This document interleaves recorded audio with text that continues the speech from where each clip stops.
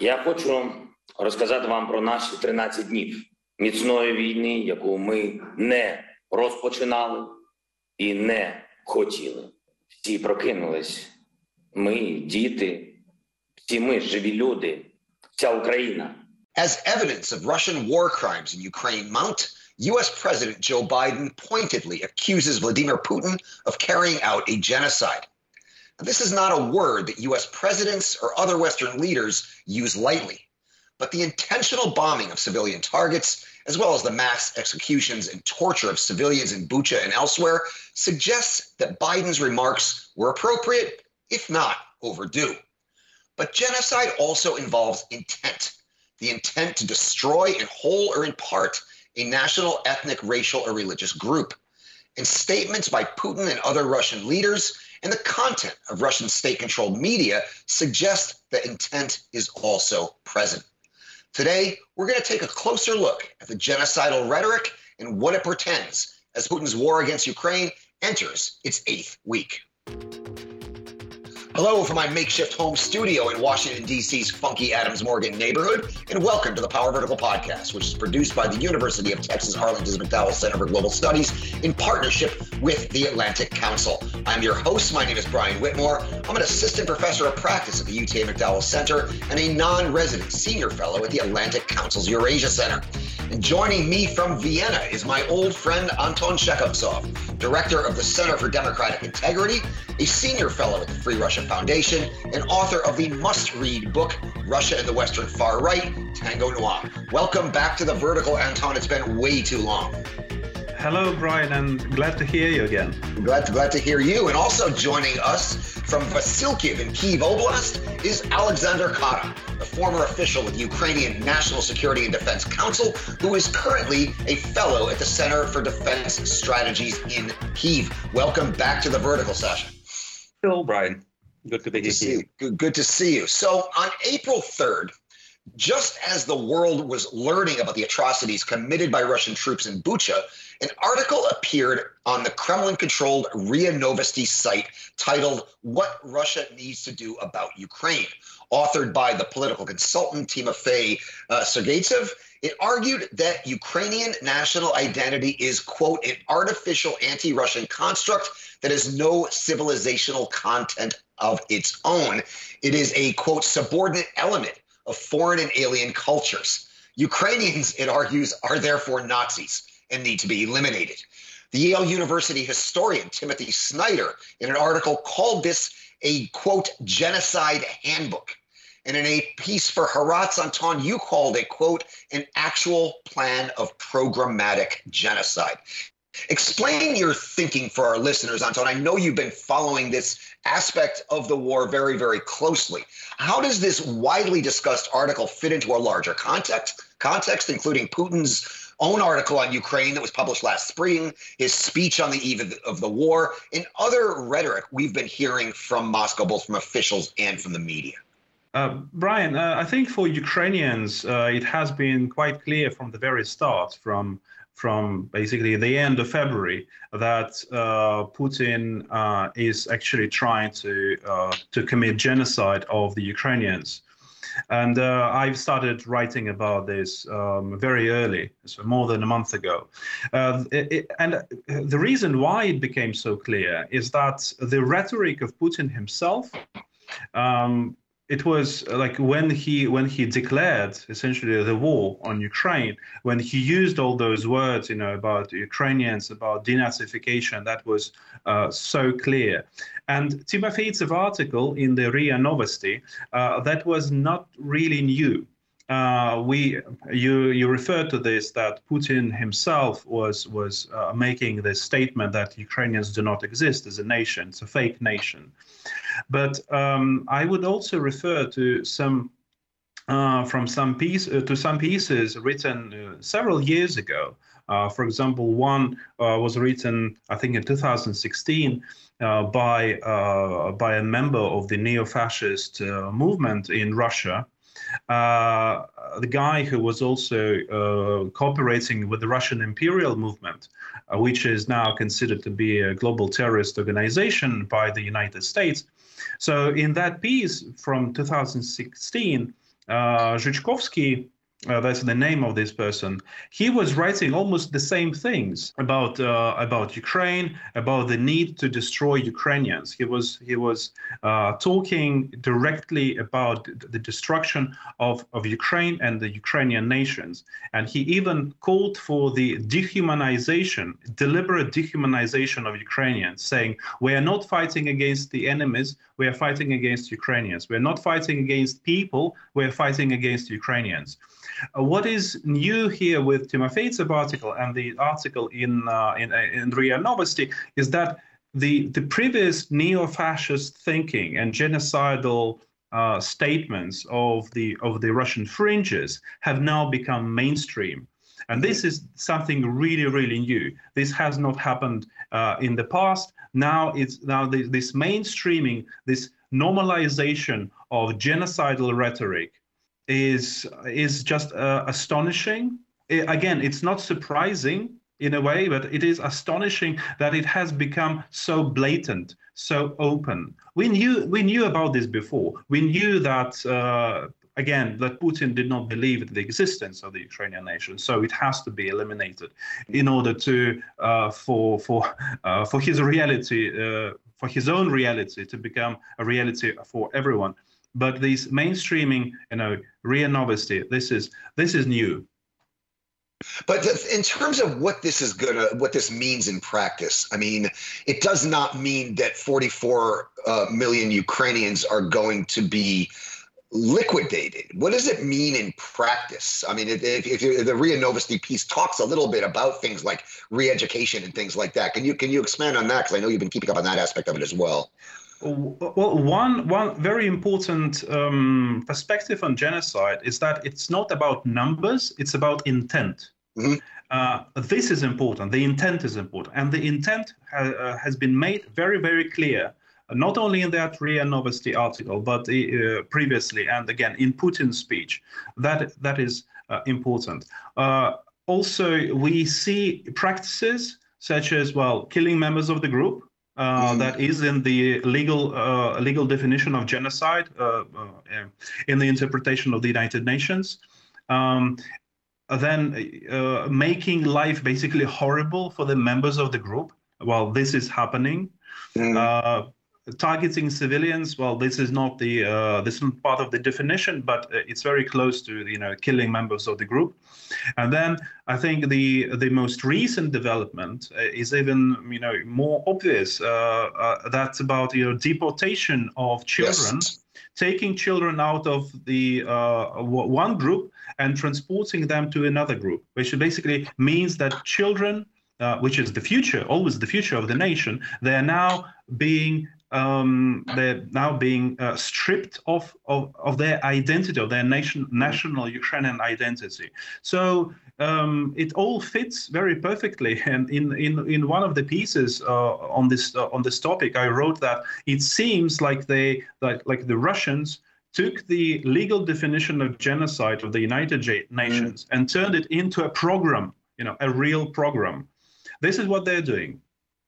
Yeah, I do want to drill down later in our discussion into this kidnapping and deportation of these children. This is something I don't think has gotten nearly enough attention here in the West. I'm trying to bring it up in almost every media appearance I make. I want to shift briefly over to Sasha and get your thoughts on this, how this looks from Kyiv. If this is indeed the Russian war plan for Ukraine, then Ukraine has no choice but to not just to win this war, but to win it decisively, because anybody that falls on the wrong side of the line is going to be subject to Putin's plans. How did you react to this, Sasha? Well, yeah, you're absolutely correct. It just to bring the quote of one of the leaders of the Israeli state that if one side wants to see you dead, you have no other choice. So I believe that it's a war, existential war with Russia, and it's not just about Ukrainian independence, but identity as well. I'm ethnic Greek, so I'm not an ethnic Ukrainian, but I feel it personally because there is a long record of Russia and Soviet Union, and Russia, contemporary Russia, tries to be as much as possible similar in their policies, ideology, and actions as the Soviet Union. They've done a lot of of harm to all ethnic minorities, not just Ukrainians. So that's why I feel it's in the historical perspective. Anton is talking about the current thing, and certainly based on the facts and based on the international law, all those crimes committed by the Russian forces would be judged, and possibly we will define it in legal terms as genocide. I support it, and certainly I would love to see those who committed these crimes being brought to justice. But I would like to tell a couple of words about history. First of all, Raphael Lemkin, who coined the very term of genocide, was struck by those atrocities committed by the Soviets during the 1930s and the artificial famine that was aimed at Ukrainians more than other nations. We call it Holodomor, and we believe it was genocide. And the Russians are still denying that it was intended to kill as much Ukrainians as possible as a major goal of those Bolshevik policies. Secondly, if we are talking about the old memory, and we are actually in Ukraine and in this part of the world closer to Balkan thinking, so we remember all things that happened centuries before. And I would like to recall the events of 1708 when the Muscovites they just massacred from 11 to 15,000 innocent people after Hetman Mazepa was joining the Swedish army, the Swedish king, against Peter I. So there is an old tradition of the Muscovites and the Soviets and nowadays Russians of this brutal killing of innocent as a way of sending the message, right, as a way of imposing its colonial or near-colonial rule. So that's why we need to think about it. But from the other hand, I would like to just quote Philip Sands, who is a former the judge of the International Court of Justice, who is advising Ukrainian government on the issues of genocide and war crimes. He is pushing forward the other way how to bring to justice the Russians. He's talking about the war of aggression, and he is saying it was the supreme crime defined by the Nuremberg process. And it's much easier to, let's say, to prove that Russia is waging unjust and legal and unfair, unprovoked war against Ukraine. So I'm wholeheartedly for genocide thing and to bring to justice the Putin and his minions. But from the other hand, from the feasibility, from the possibility to prove those crimes, I would opt for something more real. Yeah, no, I am hoping. I've been trying to put together a program, still lining up guests with former war crimes prosecutors, so we can really talk about the mechanics of this and what kinds of war crimes charges could be levied against Putin and and others in his chain of command. I want to pick up on something you said, Sasha, and kind of talk about it with all three of us. The notion of a civic nation. You noted that you are Greek, but yet you identify you're a Ukrainian citizen and identify as Ukrainian. Anton, I know you are a Russian speaker. Russian's your first language, yet you identify as a Ukrainian as a Ukrainian. The president of Ukraine is a Russian-speaking Jewish man, right? Ukraine has formed a civic nation, right? In this sense, it's very similar to America in this sense.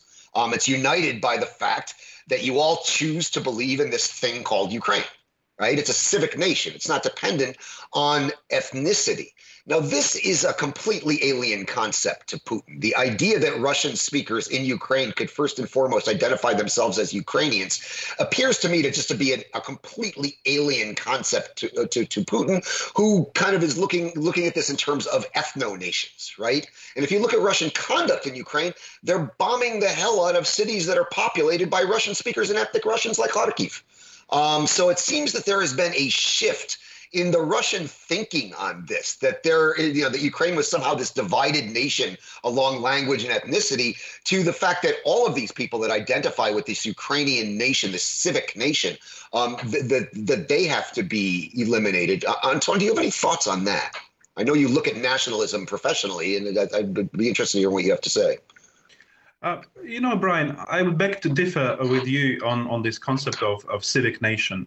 A civic nation, this concept is basically, it's an ideal type.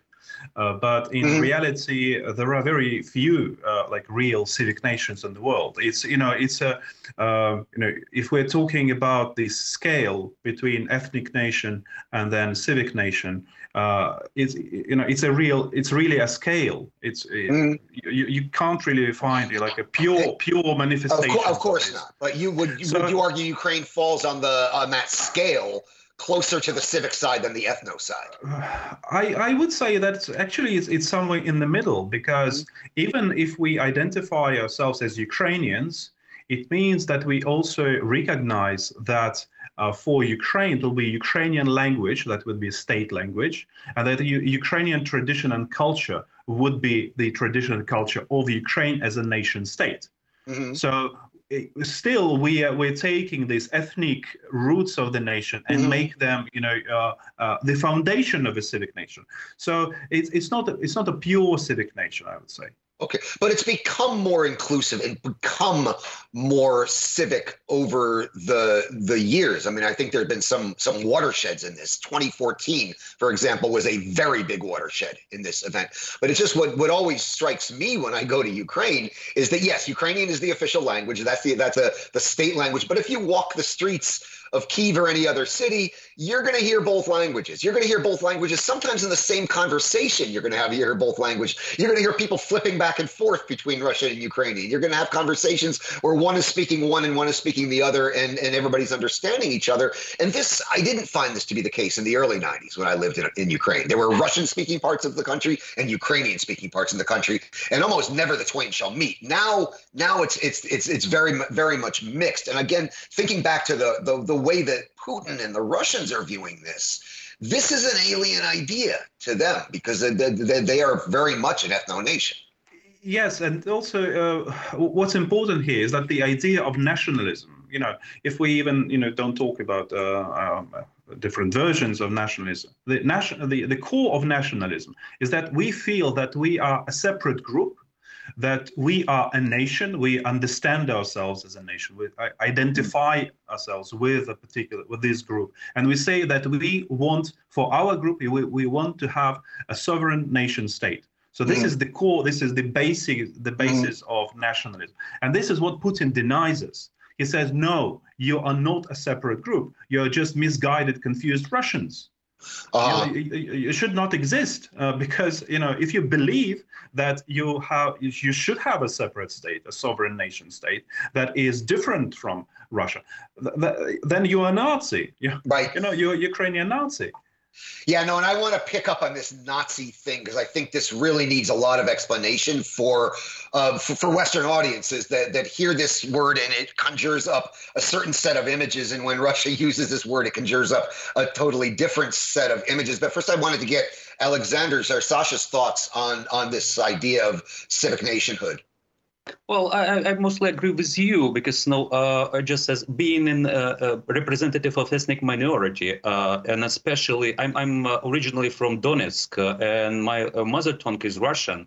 And the reason why it's Russian, it's because in 1937, almost all intellectual elite of Ukrainian Greeks has been killed during these repressions, and Ukrainian Greeks are the most Russified ethnic minority in Ukraine, followed by the Jews.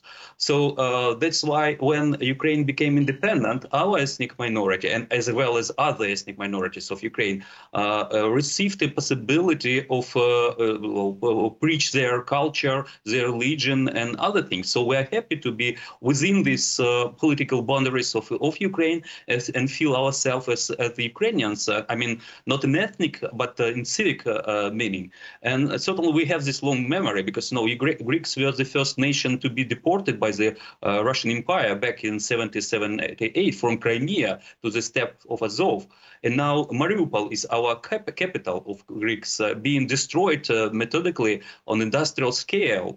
So that's why we cannot not tolerate the very ideas of the Russian world, that we have no right to exist as a nation, a separate nation. So I feel myself as an ethnic Greek, and I cherish my, let's say, the historical background back to the ancient Greece. But from the other hand, I'm Ukrainian, and I would love to see only one state language, which is Ukrainian, and I don't want to just to get any more, let's say, possibilities for Russian language. If you are talking about my son, who feels himself even more Ukrainian than myself, he chose to study German as a third language, not the Russian, even though in our family it's a common language. So I think that there is a huge shift in that, and people even before this war, before 24th of February, a lot of Russophiles, those who tend to see the world from the Russian point of view, they are alienated, and that's why we will see less and less Russian culture, Russian language, and certainly Russian political influence in Ukraine, and more, I would say, multicultural Ukraine. And it began in Maidan. You're right, because in Maidan we didn't have just two categories of people: the Russian Orthodox representatives and the far left guys, because they were pro-Russian from the beginning, and the rest from Ukrainian Russian speakers, the Jews, the Armenians, Greeks, Belarusians, just name it. So it was the crucial moment of this new nation.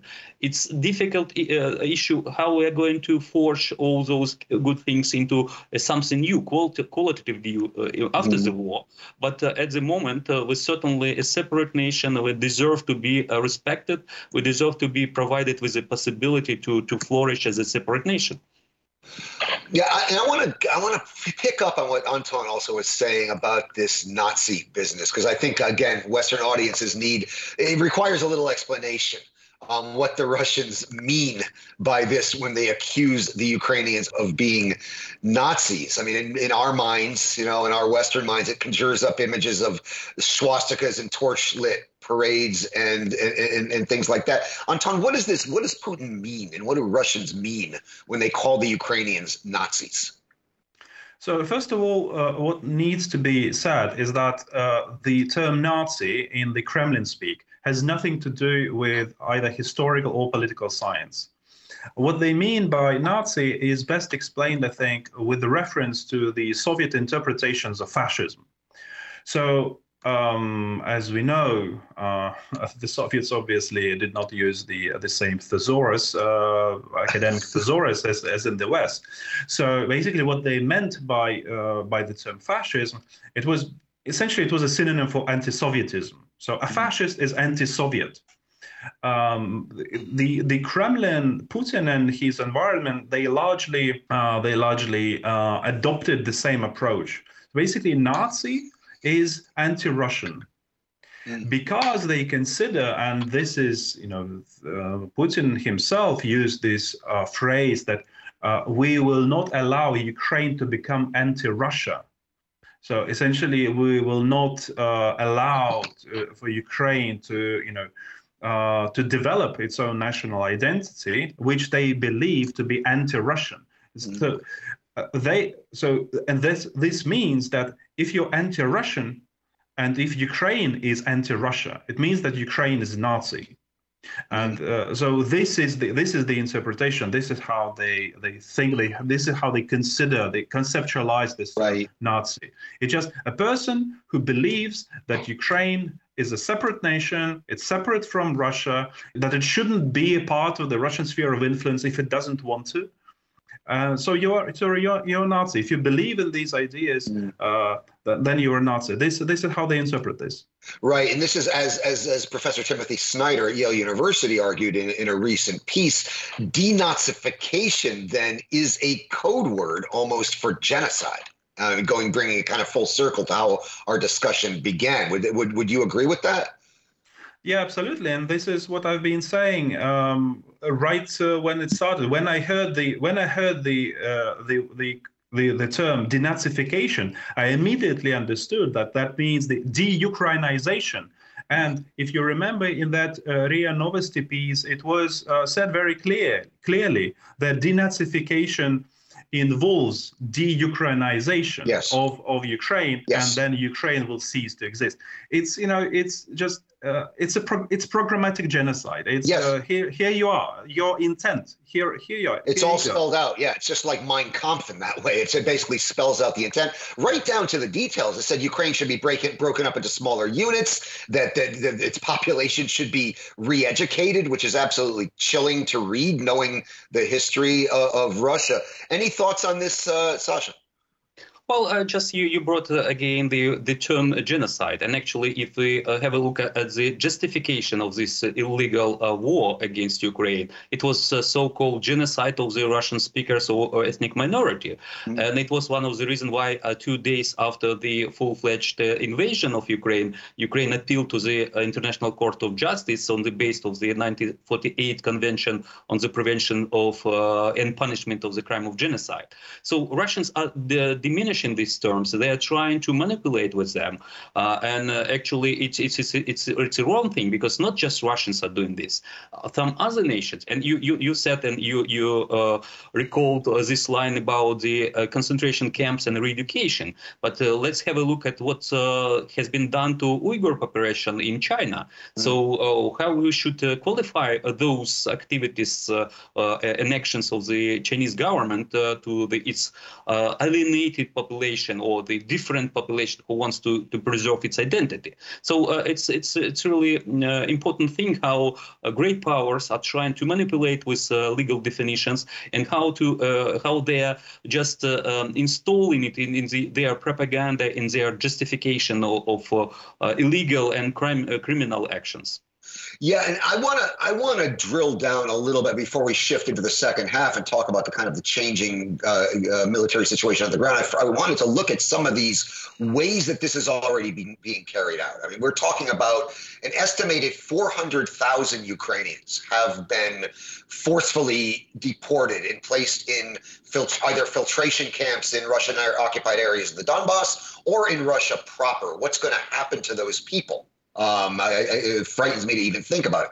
Children, as you mentioned earlier, Anton, are being taken into Russia so they could be adopted by Russian parents. This all seems to be part of this. And when you think through how Ukraine can approach this war, I think this cannot help but change the calculus. I mean, early on, we were hearing all of this talk of a possible deal. Of recognition of the independence of the Russian-occupied lands in the East, and so on and so forth.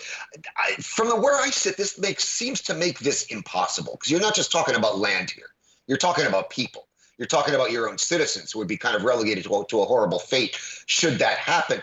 Alexander, you worked in the National Security and Defense Council. I mean, how does this change, or does it change? If you say the Ukrainians never had any illusions about what the Russians' plans were, but does this affect the way Kyiv approaches this war and how it might end up ending? Well, I will divide it in two parts. Firstly, the negotiation team that is trying to find a compromise with Russians in Istanbul, and I am very skeptical about the very possibility of any compromise at the moment. I believe the main diplomat of Ukraine now, it's not President Zelensky, neither Mr. Kuleba, who is a foreign minister, but Mr. Zaluzhny, who is the chief military guy.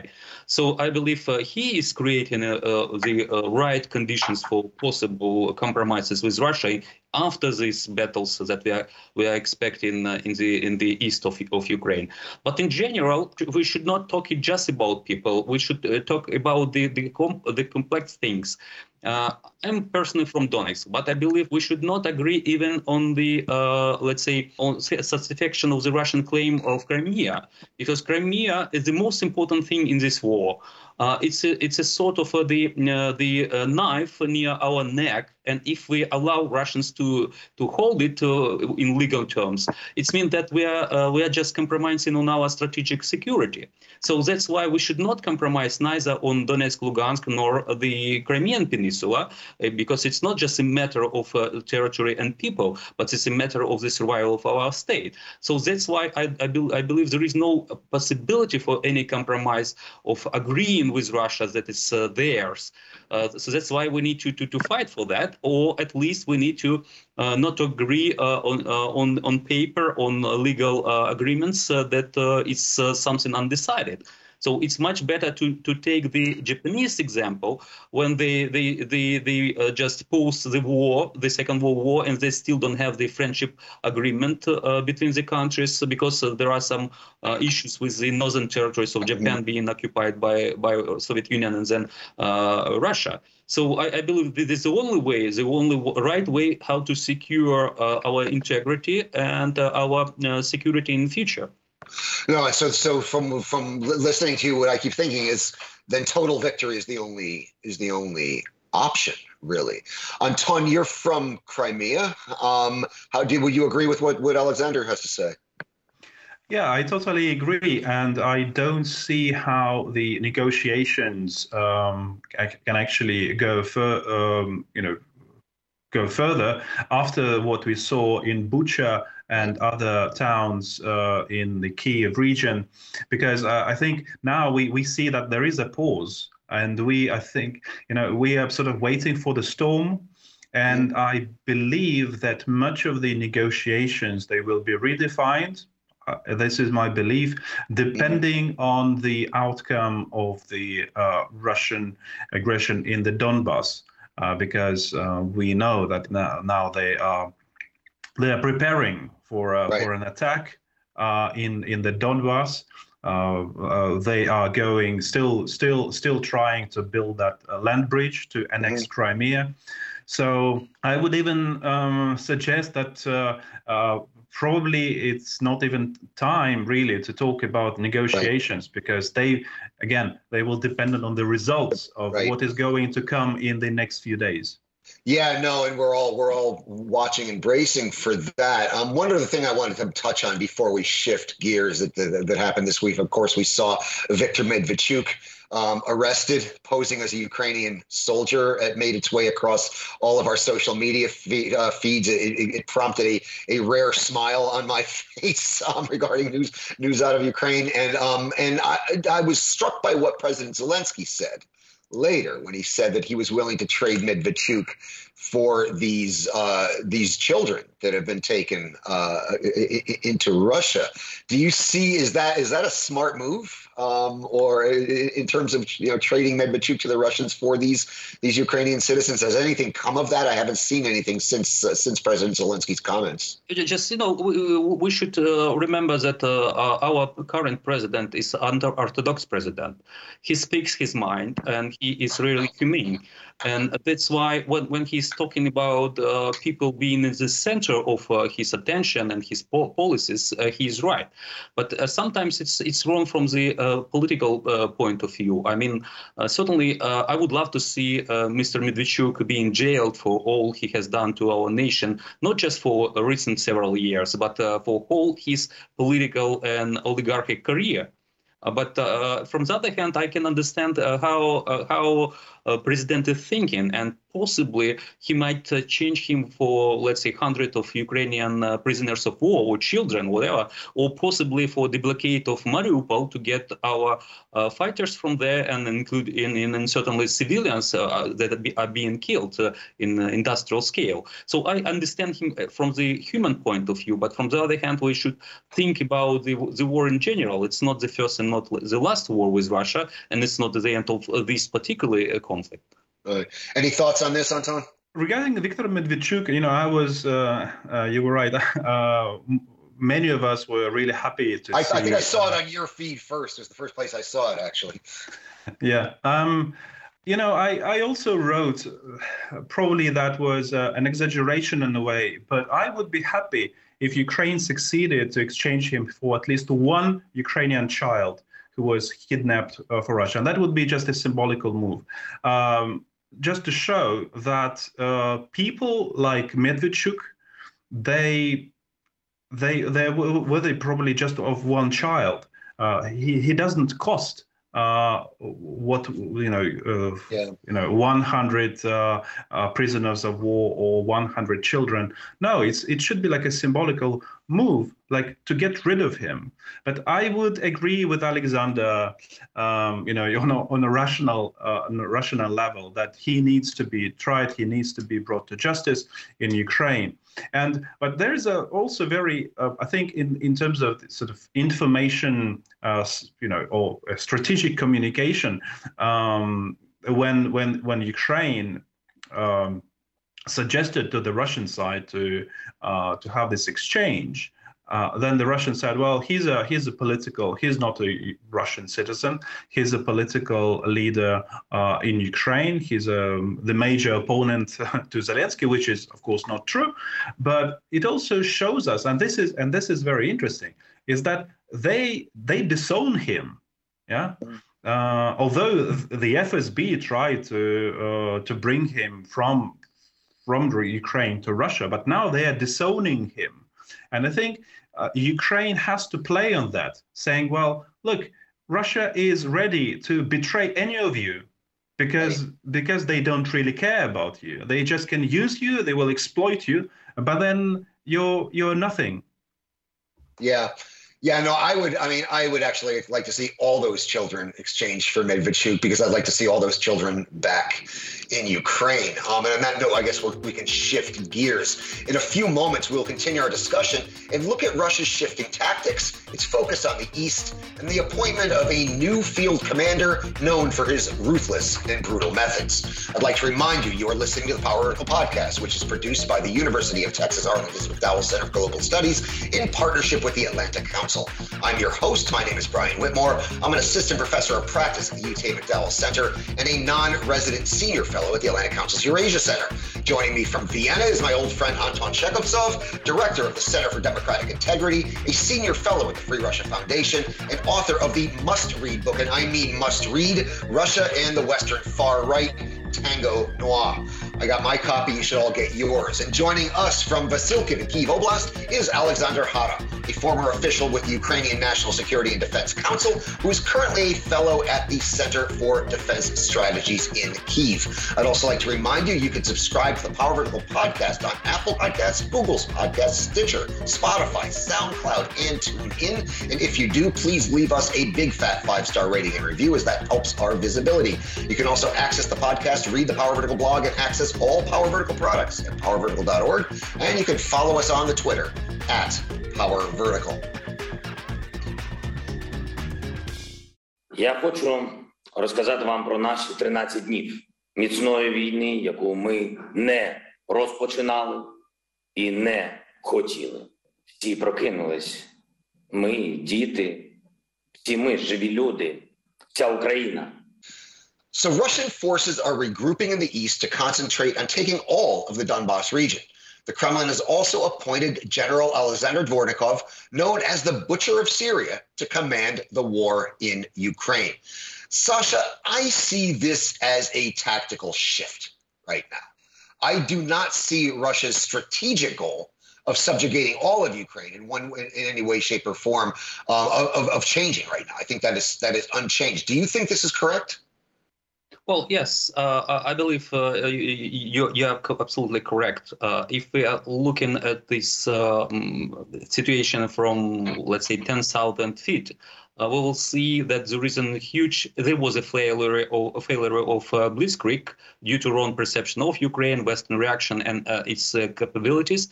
But I believe what's going on in this war shows the limits of the Putin system, the system he created. I mean, not just in the military terms, but political and economic one.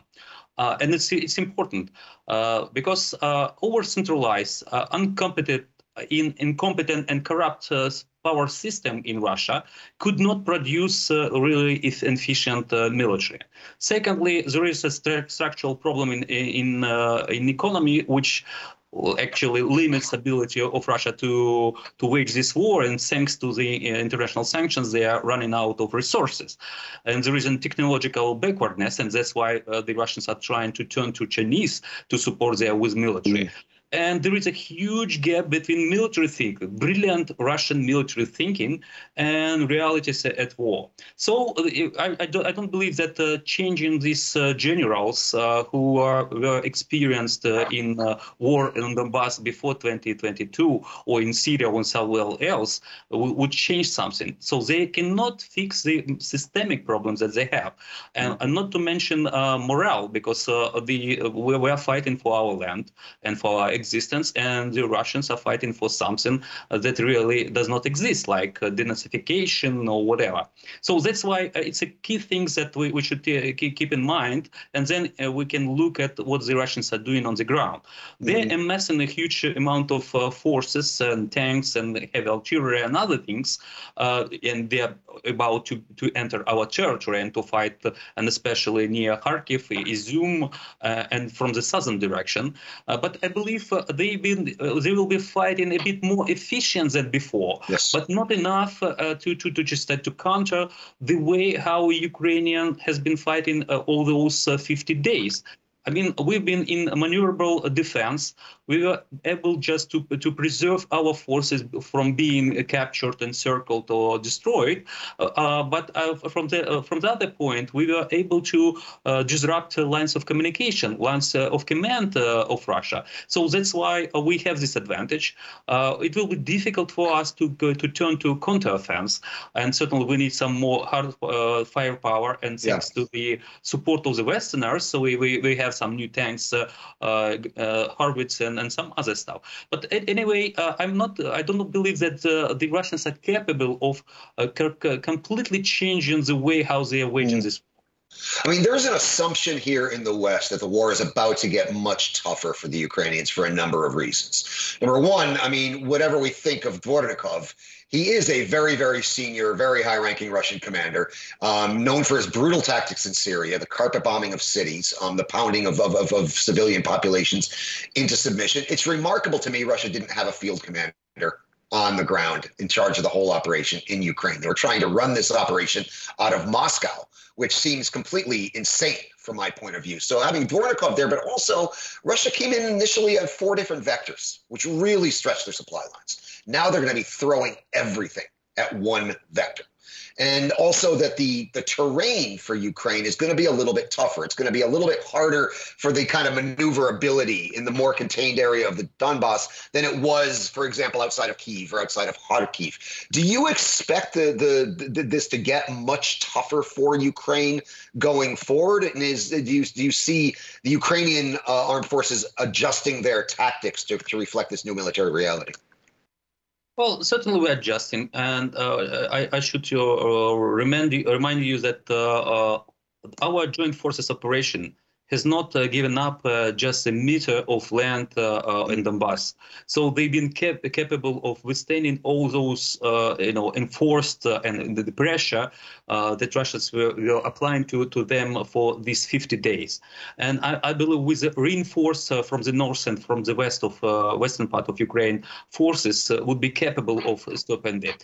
And given these additional capabilities, and especially with kamikaze drones, with long-range artillery, with some armaments, we will be able to do, and especially given this know-how that the Ukrainian military are doing. We learned a lot from all those conflicts in Afghanistan and Iraq. Yeah. And if you have a look how we're destroying the Russian columns of the heavy armaments, we are using the improvised explosive devices. We're using heavily the unmanned vehicles. We are using combined fire like artillery, the javelins, and some other means at the same time. So we acquired this ability to fight this modern way of war, while Russia is not. And certainly we had much better communication. We had much better cohesion between the units, which is on our side. And certainly the numbers on their side, but the poor morale is something that undermines their ability to fight. And after these brutal fightings near Kiev and in East, a lot of body bags came to Russia, and a lot of those guys wounded came to Russia, and this the informal talking between those militaries are making making those who are called for service being less willing to participate in this bloodbath. No, I did see that just before I started this program. I saw that Russian forces had managed to get into the center of Mariupol. I haven't seen anything since then or any details about that. On the good news side, the U.S. House has passed lend lease for Ukraine, which is really going to expedite the shipment of weapons to Ukraine. It still has to pass it passed the Senate. It still has to pass the House. Once that's passed, and it's going to pass, President Biden is going to have the ability to unilaterally just start sending weapons to Ukraine at his own discretion. Anton, I want to bring you in here. I mean, given the maximalist Russian goals we were discussing in the first half of the program, how do you view now this much more limited military operation in the East? Well, as far as I understand, the Russians are now trying to bring much more troops to the Donbass. The estimations are that they will try to have like 5 Russian soldiers to 1 Ukrainian soldier, so an army of 5 times more. What I also see is that they are trying really hard to mobilize their own population in Russia to join the war. And to this end, it seems that they have started, as the Ukrainian military intelligence predicted, they started false flag operations on the territory of Russia, blaming Ukraine for attacks on, say, civilian population, civilian buildings or social infrastructure. So this is what they're doing. And also, there was, I think, yesterday or recently, reports again by the Ukrainian military intelligence that there is an order, apparently signed by Putin, that if the Russians fail to occupy particular towns in the Donbass, they will be prepared to raze them to the ground. And this is where this new commander of this entire operation of this war comes in, the butcher of Syria. This is what they did in Syria. They would just raze towns and cities to the ground. We also understand that apparently Putin needs to present to his own population something for the 9th of May. Yes. So the intercepted calls between Russian military and their relatives, according to that analysis, so the date is in 10th of May. I don't know for some reason. So if they don't occupy those towns which they need to occupy by the 10th of May, they'd say, well, then raze them to the ground. So I'm really afraid that this is an actual plan, not just some blabber on the phone.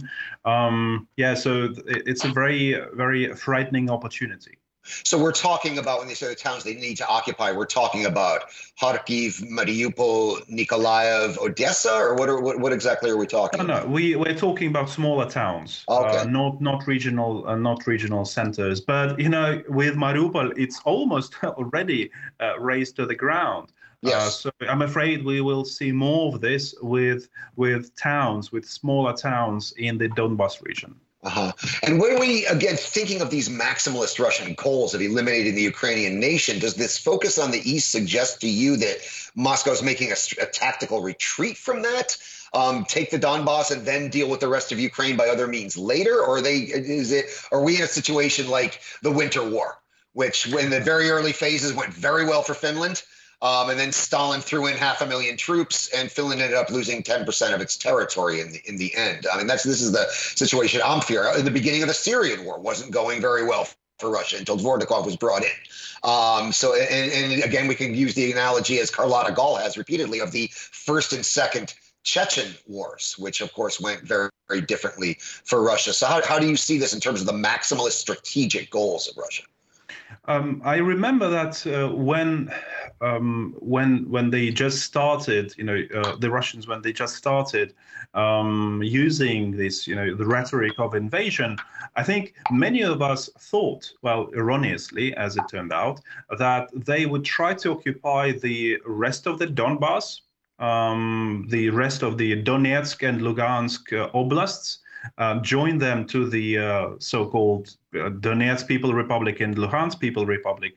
But then, obviously, I myself thought that then they would go further and they would use the salami tactics, taking the rest of Ukraine slice by slice.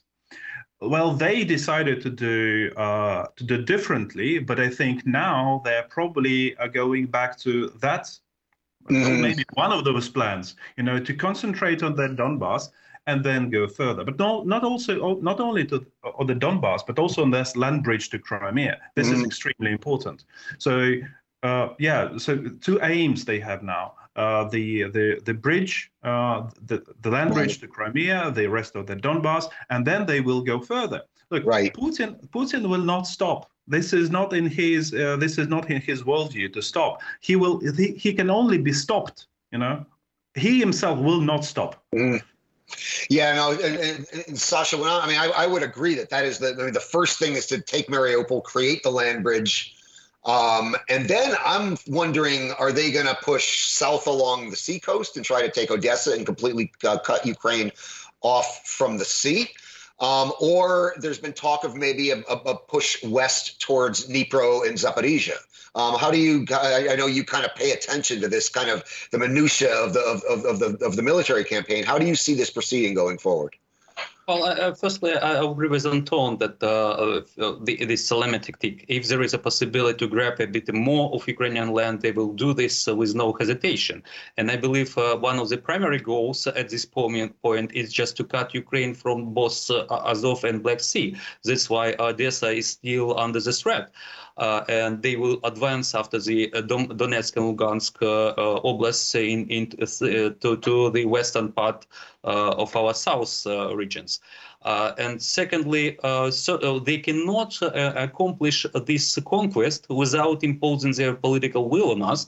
And this could be done only in Kiev. That's why some kind of either completely defeat of Ukrainian armed forces or seizure of Kiev would bring Russia to this goal. And third goal that you didn't mention, which is just in parallel, is to destroy not just the military potential of Ukraine, but industrial and economic one. They are shelling and they're hitting with missiles the critical infrastructure, industrial enterprises, because they want to undermine our ability to withstand as the economical entity. So that's why I believe they are using opportunistic approach mostly, but the long-term goal towards Ukraine remains the same. It's to subjugate Ukraine, to limit our ability to be as an independent nation. If it's possible by cutting us into pieces, it's one thing. If it's possible to impose a kind of agreement that we are limiting our ability to govern ourselves and to carry on our independent foreign policy, and I'm talking about NATO and EU membership. Yes, so they would agree on this as well. But the strategic goal is not changing. It's the way how they're trying to achieve it, given these, let's say, drawbacks of their strategy, is something that is changing their behavior. Okay, we're bumping up against the end here. I just kind of want to give you both one last opportunity to make any remarks or appeals. This podcast is listened to, I am told, by members of the policy community here in DC and in other Western capitals. Sasha, what would you say to Western leaders right now from Kyiv? Well, it's a struggle for our existence, and we are doing a job not just for our children, but for the whole of Europe and the world, and that's why we need much more support than we're experiencing now. We appreciate that the Western nations are doing, particularly the United States, United Kingdom, in our brotherly nations of Poland and Baltic states, but certainly we need some more. And we need the long-range capabilities to hit platforms, not just hit the missiles that are flying overhead. And we need something that is forbidden in the West. I mean, the offensive weapons. We are not asking the strategic intercontinental ballistic missiles. We are asking for all those things that would preserve our cities, our people, and would make a maximum damage for Russia, and to turn the mood in Kremlin to diplomacy and to negotiation with us. Okay, yeah, and I've seen in terms of good news, I also just saw a news report that Europe is actually drafting a phased-in possible ban on Russian hydrocarbons, which would be nothing short of revolutionary. It still has to be approved by the entire EU, but it's the fact that it's even on the table and on paper right now is pretty remarkable to me. Anton, last word to you before we wrap it up. I'll be very brief. I would refer to what you said now, Brian. There should be more sanctions on Russia, and the sanctions should be they should be really damaging. They should be destructive.